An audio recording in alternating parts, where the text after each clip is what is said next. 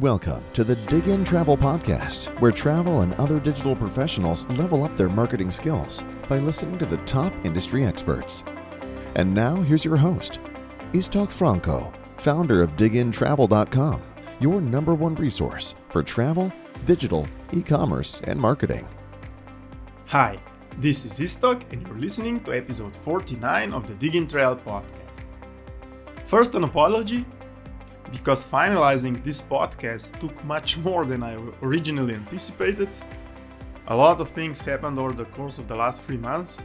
We published our biggest yearly research, the 2023 Airline Digital Optimization Yearbook, at the end of February. Then I started doing some airline e-commerce and advanced analytics projects. We did some Google Analytics 4, GA4 migrations, so a lot of playing with data. Playing, of course, now with ChatGPT as everybody else, and other data science tools. With one goal, to be even better at identifying trends and opportunities in your airline e-commerce and marketing data. And we came up with a very interesting model that allows you to do that with your data, plug and play.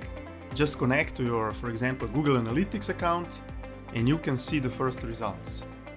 If you're interested to see how you can do that, so how you can get more out of your e-commerce data, reach out to me and I can show you some examples, because there are some really cool and interesting things.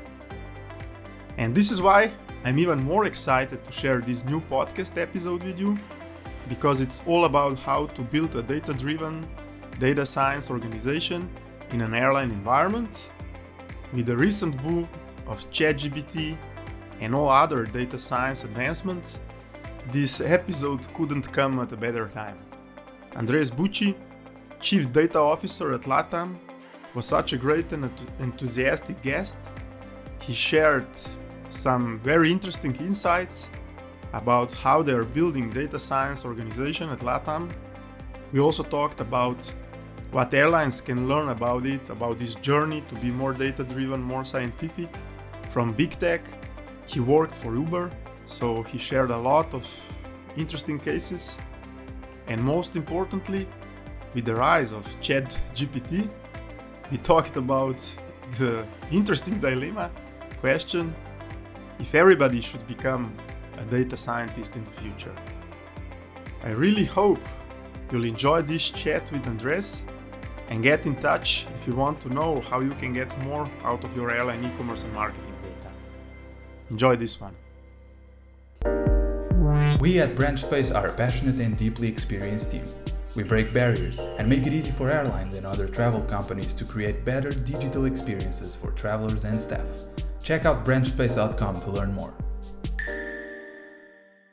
There is millions of things that we could talk about experimentation, and I suggest everybody who wants to will share some of the resources of some of the things that you mentioned.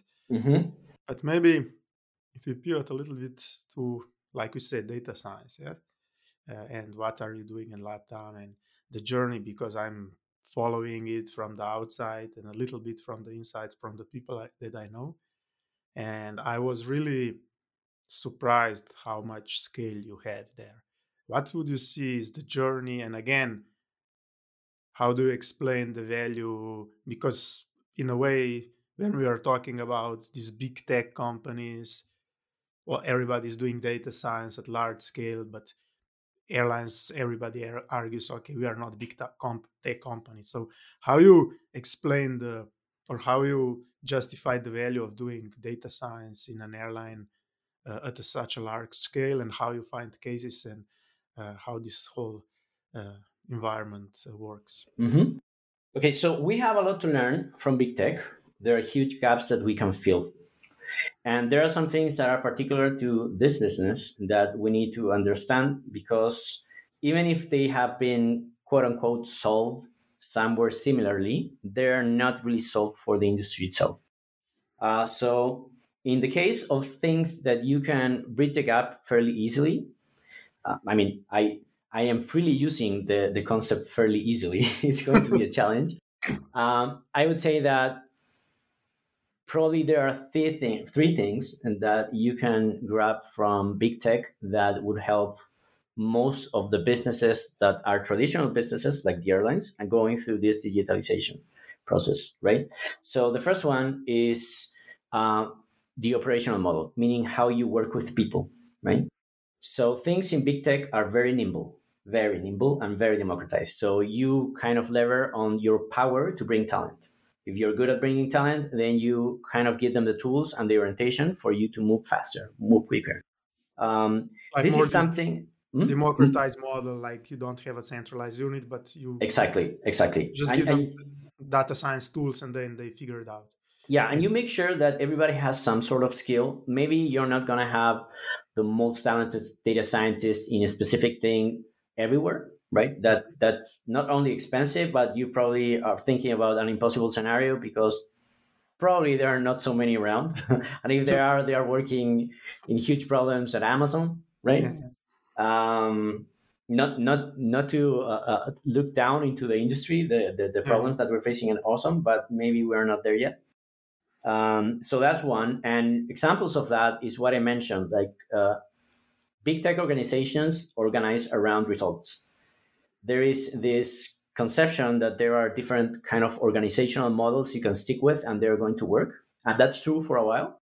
But after you're following results, you realize that big tech companies reorganize themselves constantly. It's insane. Like tech orgs are changing constantly. And you would end up seeing things like having two teams doing this exact same thing with different approaches competing with each other. And when one team has more evidence in favor of that strategy, the next day the other team is reassigned to new challenges. The next day. This does not happen in most of the traditional companies doing the digital journey. It's something that maybe big changes and constant changes are something that people are afraid about, right? So that's one big difference. The other big difference that we can work on to make this quicker, and that we are aware of this in LATAM, is that we need to bring in the top talent. Yeah, and this is a challenging thing for airlines because you not always have the best employer brand for science, but you can work on it because we have problems that in the industry overall are not as fun as they can be in the aviation industry. I mean, industries overall. So I come from retail. I can say hands down that airline problems are much more fun. and yeah, no, no, it's a very exciting industry, and this is Yeah, something that, like, I agree with you 100%. Back in my days, when, as I said, in my airline days, before I went in e-commerce marketing, I was CEO of our airline, so work in IT. And when we were hiring people, just so look how many systems, how many different stuff, get them on the plane. Everybody's, especially tech people, are fascinated by, because especially in the physical world, the airplanes, they were always the technological, most advanced, let's say, kinds of vehicles. Yeah, so yeah, that yeah, that yeah. sounds good. It's incredibly fun. And there's one more thing that's kind of going back to experimentation. The amount of drive the experimentation has over product design is incredible, mesmerizing, as I mentioned. Everybody's thinking about the next experiment, and that's what's driving design, right? Expert opinion is important, but only for a few days until you get some evidence for an hypothesis, and then you go ahead and test it. So those things, if you look for them in your airline, you can really start pushing it towards how big tech looks, at least in the most common things, like the common ground you should share, right? The other things depend probably on the airline business model itself. In our case, uh, I love our CEO has a background in physics, so it's great to talk to him about science because he loves it. So I think that he has a very open mind to change, and that lets us kind of move around, right? So that's my impression coming from retail, which is a bit more structured, and comparing to big tech, right? So it's important for you to kind of tackle those things. How much it's about education when I'm talking about data science? And I will talk from my experience. As I said, my background is e-commerce, digital marketing, even IT, but I was never a data scientist. I went on this journey on my own last 2 years, did some of my, let's say, primitive data science models, simple models, tried with data, so now I can do some basic stuff. And now, as a digital marketer, I'm much more aware of the potential of what kind of problems you can solve, because I have the impression is when you talk typically, I don't know, to marketing people, maybe revenue management people, like you said, at least more advanced, are more aware of this because this has been there. But other areas, they don't know what kind of problems you can solve, or where data science can help. So how can how big part of the job is educating people about what kind of problems, and having the open mind to even see where you can apply some of your techniques in different business areas. At BranchSpace, we are a passionate team with deep cross-functional experience in airline and travel tech, travel retail, and end-to-end customer experience. We offer transform consulting services and TripLake, our best-in-class digital commerce platform. With TripLake, we deploy the latest technology and retail thinking and make it easy for you to drive personalized end-to-end experiences for your customers and meet your revenue goals. We are an IATA strategic partner for digital innovation to drive together the future of travel. We have been a long-term trusted partner for LH Group, IAG, Aegean, TAP, Air Malta, and more. Visit branchspace.com to learn how we turn the current challenges airlines are facing in the digital world into opportunities. Yeah, great. So this cultural change towards a more scientific organization is incredibly challenging. Bringing in talent that understands this problem is a huge benefit, right?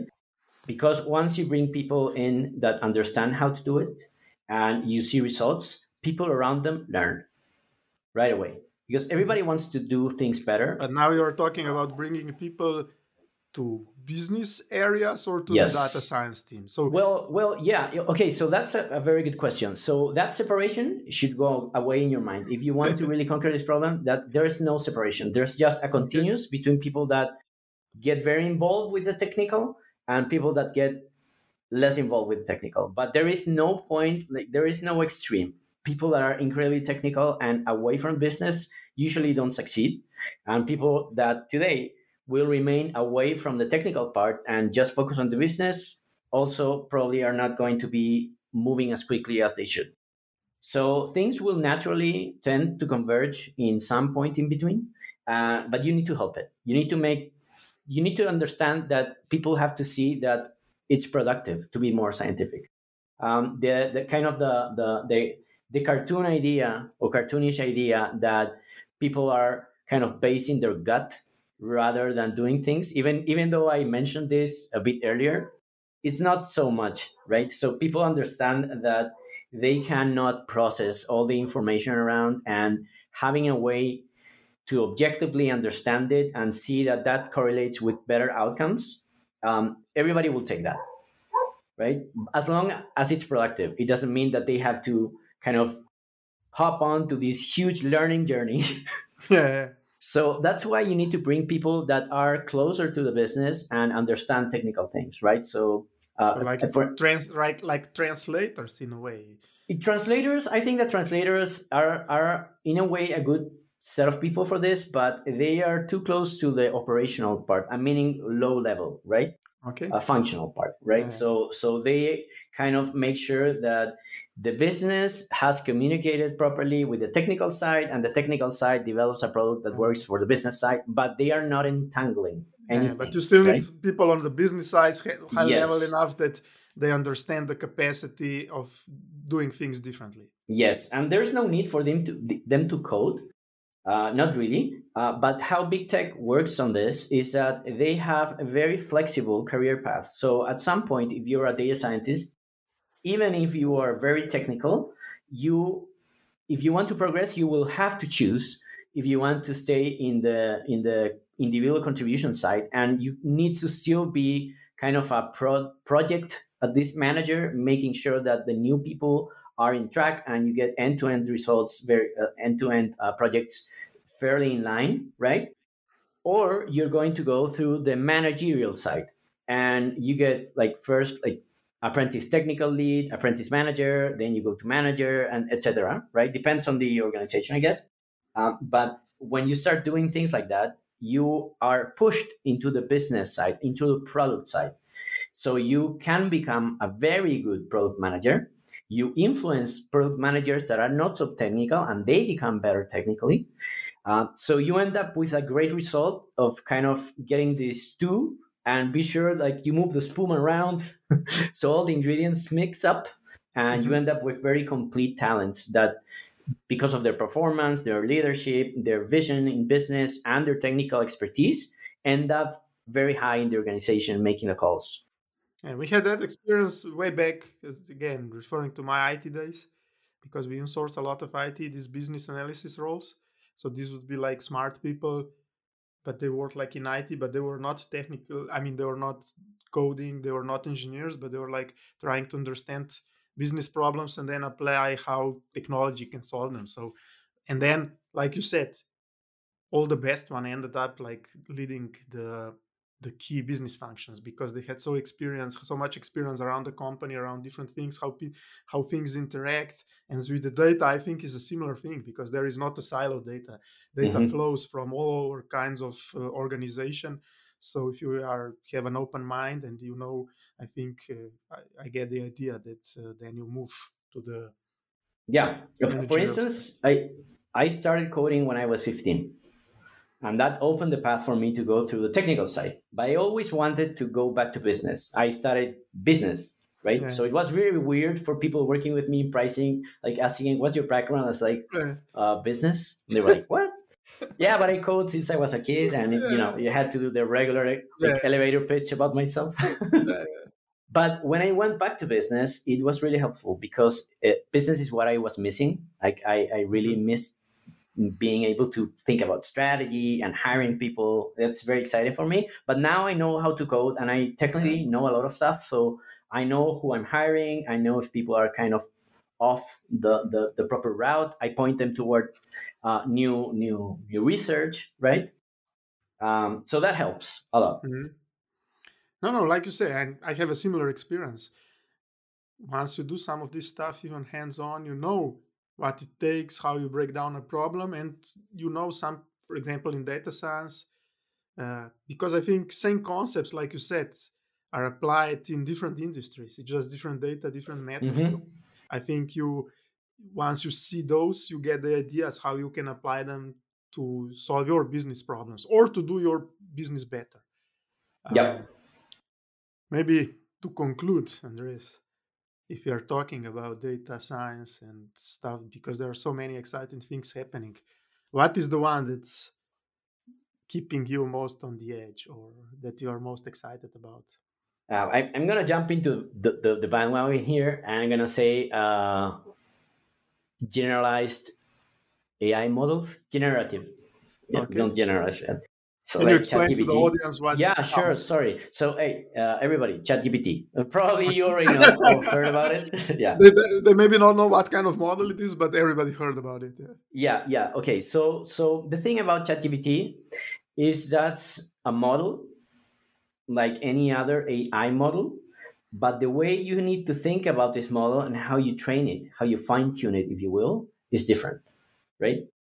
So this model has seen a lot of data points. So the chances that you say like, oh, now I have new data points and I need to make this AI learn my corpus, like how I talk, like what are the words that I use, that's probably not going to help you at all. You can ask it the most technical questions or the least technical questions, and it's going to be most of the time really on the spot, right? So that's not the way you need to think about these new kind of technologies. You need to think about patterns, right? So if you learn a bit of data science, even regressions, Hmm. and you understand when things are missing in the data itself and not the model itself, you realize how to tune these things. And the amount of people that are pushing kind of the boundary in how you can make the model do new things is incredibly interesting. So I would suggest people that are interested in how this can improve their businesses, maybe not in airlines, but in other things as well. Everything is going to be impacted. Uh, if they want to start kind of looking at it until it gets some maturity so you can do things, start looking into this kind of things like prompt engineering, stuff like that. It's incredibly interesting, and it's a complete new concept for humans. And once you understand it, it's mind blowing. It keeps me awake to kind of see how fast this is going and trying to understand if we are late to something. Yeah, but that's very concerning. Building my team, I love my team, and they are very good at bringing talent. So I am very relieved that when I joined, I realized this. Edu, because when I met Edu, it was amazing. It was like, oh, yes, this guy's great. And the same happened with Mati and Cesar, which are part of my team as well. Yeah. But this big change in technology keeps me awake. Okay, so I think it's good that we ended on this note, because I think that's a whole other topic for another podcast that we will have to do, talk just about this, because it's such a hot topic. So I think we will need to do that. Thanks, Andres. This was great for me. Yeah, for me as well. It's very fun. Fun talk. And yeah, I will keep staying in touch, seeing what you guys do, what you guys invent, because it's exciting. And wish you all the best to you and the team. Great. Thanks for having me again, and I hope to see you soon.